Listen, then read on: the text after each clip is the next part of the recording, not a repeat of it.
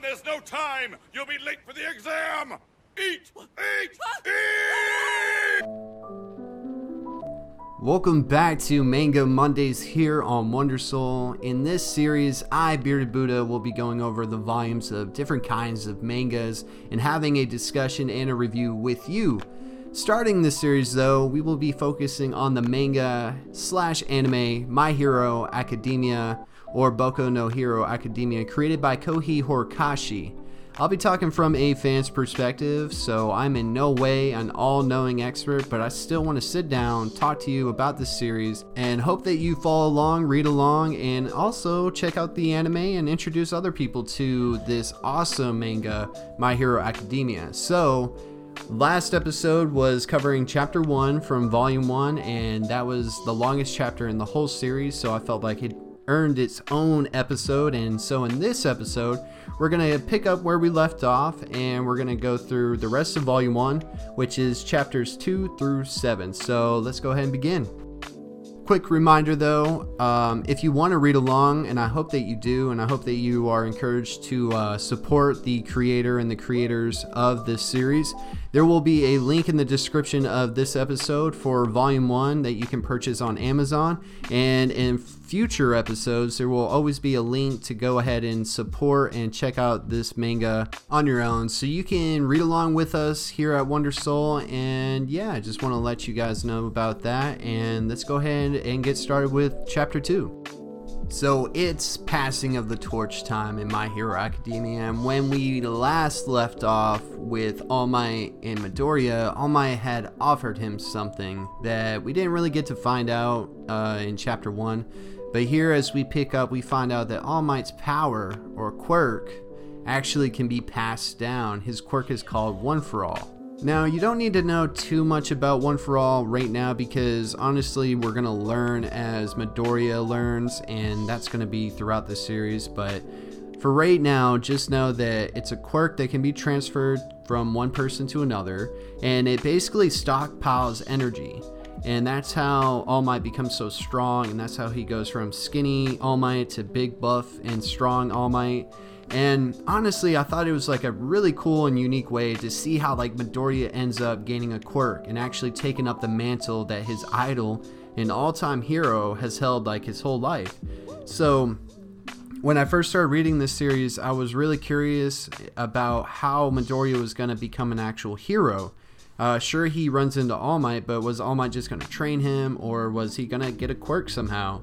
Because you're wondering, is it just going to be a story about a quirkless hero that still becomes like one of the best heroes, or is it going to be some freak accident that gives him a quirk, or is he just not one of the people that has a quirk early on? He develops his like later, like a late bloomer. So when I was reading and also watching this scene in the anime, I was really thinking the whole time, imagine how shocking and yet humbling that must feel to have someone who you've looked up to for so long, and someone who saved your life. Then they tell you after they saved your life that you can be the one thing that everyone told you that you couldn't be, and to top all that, they want you to take their power and eventually take their place. I mean, I feel like that's just so crazy. And I thought that was a really awesome and unique like story plot for how Midoriya gets his quirk. And so, you know, what does Midoriya do? I mean, obviously he says yes. I mean, what would you say? But quickly we realize that he just can't take his power. Like he just doesn't give him his power. And honestly, even if he tried, he would probably explode. Midoriya, that is. So All Might decides that he's got to train him. And I guess by training, All Might thought that cleaning up a beach fit that category, but oddly, after like 10 months of like hardcore training, I'm talking about when you're looking at these panels and through the montage in the anime, like he's putting Midoriya to work. I don't think that kid has ever worked this hard. But anyways, Midoriya gets ripped, man. He gets so strong. Just from that short amount of time that he was training and moving and cleaning all this junk off this beach.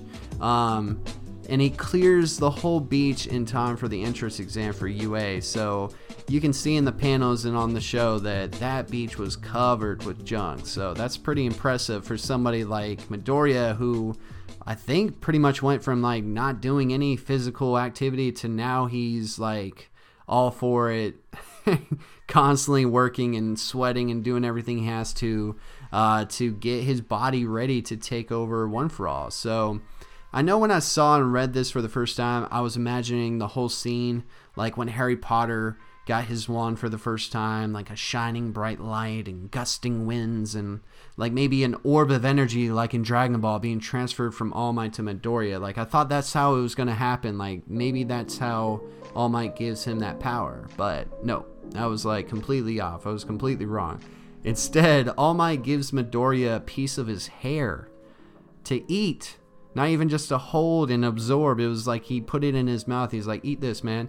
And I was like, oh, that's sort of strange, right? But I guess sometimes manga and anime can be, and really just anything like this. So I just rolled with it. I don't know. What did you guys think about that part? And anyways, so I just kind of like laughed into chapter 3. I was like, all right, cool, whatever. That's kind of goofy, but whatever. I'm down with that. And we see where Midoriya is about to go to the entrance exam for UA. And this is when we're introduced to other characters like Uraka. She's a girl who has a quirk that can make things levitate or float. Basically, she touches objects and they begin to defy the laws of gravity. She herself can float as well. I don't think she can like just lift up and fly like Superman or anything like that, but I'm sure like there's moments that you'll see in the future where she is able to kind of like hover and kind of float in midair. But so back to the exams anyways. Deku gets in there. Obviously there's some other characters in there that we'll meet more later, like Ida. And the exams basically work like this. You have a written test, then you have a practical test, and the practical test is fighting villains. And in this case, it's robots. And some are big, some are small, and some are just plain huge. And Deku doesn't know what to do. Like, he doesn't really know how to use his quirk. And so he's just kind of like standing there until he sees Uraka, the girl that he met before he got into the exam. She's trapped under some rocks and rubble. This is when we first see Deku use One For All, and it's pretty cool. He jumps up and with like one punch, blow, takes out this huge giant robot, saves Uraka, and also begins the trend of how Deku can't really use his quirk that All Might pass down to him, and he can't use it without hurting himself. And by hurting himself, I mean when he punched that robot, he ended up breaking his legs because he jumped and he flew up high into the sky to hit the robot. He also breaks his arm that he also used to punch the robot. And this is a trend that will continue on for some time, so get used to it. But it also shows just how powerful All Might's power is. And even after all of that training for 10 months that Deku did, his body is still not even close to being able to handle it at full strength. And I think it's cool. I think it shows over time how he has to adapt and how he has to use the power and when to use it. And well, you know, time will tell if he will be able to control One For All. But just like in chapter 1 when he saved Bakugo from the villain, the sludge monster, right? He, without knowing how he was even going to help, he still jumped up, somehow managed to use some of One For All to save Uraka. So, you know, it's signs of a true hero. And this would be a good point to mention a character named Tenya Ida. Basically, he's a stiffler for the rules and is basically a nerd, but a cool guy for sure. His quirk is that his legs have these like engines that allow him to run really fast. He is super smart as well, and also a pretty good leader. But he can also be very, very intense. And if you watch him in the anime, he's so funny just because of the way he moves his arms and stuff. I've always liked that. And we'll get more into him later as the series goes on, but I just felt like I mentioned him real quick. And but back to Deku. Well, he got pretty banged up, especially if you're reading along. You can see he messed up his arm and legs. and he's getting healed up by Recovery Girl, who is Yue's nurse. And we will be seeing a lot of her because Deku especially will keep getting hurt. And I've always wondered how much she can heal. Like, can she heal like diseases or just injuries? You guys let me know if you have a clue. I maybe I missed that, but I would like to hear from you guys if you know any more about that. But anyways, Chapter 4 closes with Deku finding out that he actually got accepted into UA, even after not really doing anything except for saving old girl in the fight against the robots. And she had, like, I think she gave him some of her points as a way of like paying him back for saving her and stuff like that. But it's pretty cool. I thought, like, you know, he might have not got accepted if it wasn't for that one act. I mean, but that's what you'll see throughout the series. It's like not really how powerful and fancy your quirk is. It's actually just goes back to being a hero, a true hero. Like, what does that mean? And also, we find out that not only did he get accepted into UA, somebody's going to be teaching at UA this year, and guess who it is? Well, All Might. All Might's going to be teaching at UA, so how about that? And after healing up some, Deku meets All Might on the beach that he trained on, you know, to clean up, and of course, All Might lets him know that Deku will have to figure out a way to get used to One for All. I mean, basically, he doesn't want to see him out there getting hurt. Plus, you know, that's not really a cool power if you're constantly getting yourself hurt, right? So I often wonder how long it took All Might to adjust to the power, or if he just picked it up naturally. So let's see. Now the classes are starting at UA, and this is where we meet a lot of other characters that you will see from now on. Obviously, Deku didn't want to have class with Bakugo, but that doesn't go his way. He does, though, get in the same class as Uraka, the girl that we've mentioned before, and Ida, which is also a character we've mentioned before.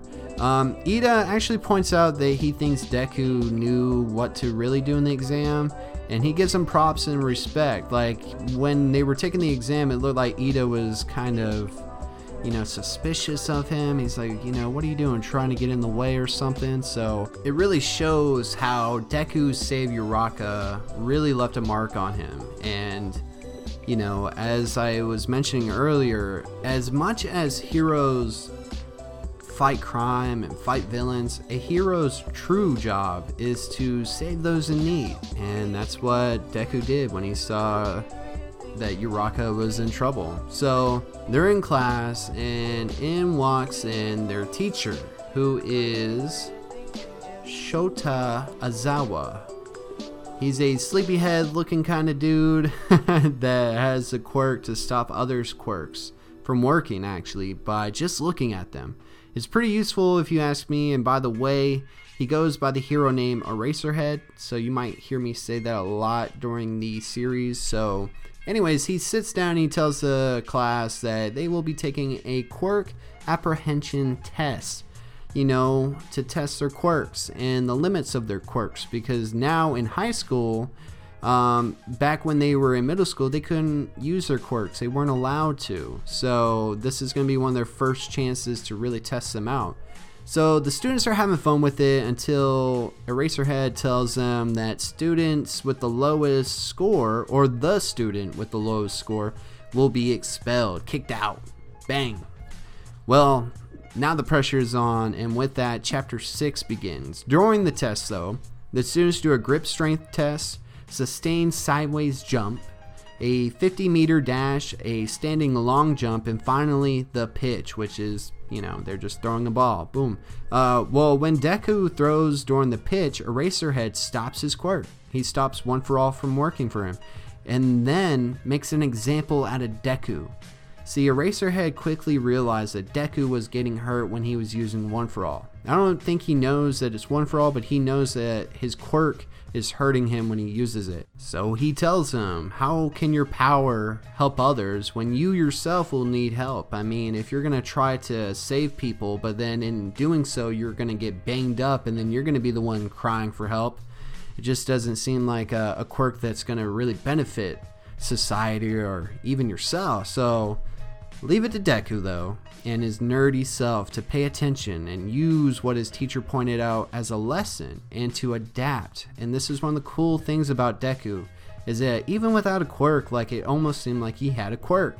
Like, he had been studying other heroes for so long, so he really pays attention to, like, those little clues and the languages and stuff that people use, and he picks up on, like, things like that really quick. So what he does is when he's throwing during the pitch, he focuses all of his energy into his fingertips, not into his arm, not anywhere else. So Deku reels back, throws, boom. Deku gets the high score. So I guess it worked, right? So in the last chapter of Volume 1, Chapter 7, we see that All Might is impressed. But Bakugo is not. I mean, wouldn't you be a little sketched out, shocked, or surprised if someone your whole life didn't have the ability to do something and then all of a sudden they did? Like, all of a sudden. You know, not even like seeing them work up towards it. Just all one day they showed up and they were able to, like, dunk on you, shoot 3-pointers or something, and you're just like, where did that come from? But so it turns out that the whole, quote, last place and you get expelled that Eraserhead had told the students was only to motivate them, you know, to give them a reason to give him their best, and no one was leaving. So everybody can relax. None of these cool characters are dipping out early. Everybody's good. And good thing, because now Deku, Uraka, and Tenya are now buddies, and we wouldn't want to see them separate, would we? So right before the chapter and the volume end, All Might is teaching, and he tells them to get into their hero costumes. Because remember, All Might's teaching at UA now. And we see... Well, we don't see. Because right before we see Deku's and everybody else's costumes, the chapter ends on a cliffhanger, and the volume concludes as well. And that also ends the Quirk Apprehension Test arc. And yeah, so there we go. Basically, Deku has one for all. He's in UA. He is learning about his new quirk and his new classmates. So many we didn't talk about yet, but we will in the next episode. So if you're watching the anime, we are now in episode 6 of season 1. But what do you guys think of the story so far? What do you think about One for All and the negative and painful effect it has on Deku? Like, would that be a power you would want, even if it was so powerful, but you knew that it would probably end up hurting you, especially at the beginning? Would you be able to deal with the drawback to having so much power? Trust me, there's so much more and many characters to dive into. We're going to get into all that later on as we continue week to week. Next week will be Volume 2. So hopefully if you're enjoying this, you'll pick that up and read along with us. The whole volume will be next week's episode on Monday. And yeah, overall, I thought this was a great start to the series. I mean, I know a lot of times people say, you know, hey, it gets good at this part and it gets good here. It's like, well, I'm sure it does, but most of the time I'm always interested in stories or anything when it pulls me in from the beginning. And how My Hero Academia started, how Volume 1 really captured my attention, and hopefully captured yours, is a lot of the reason why I kept getting into the show and kept getting into the manga, and was just wanting to know more and more about these characters and this world.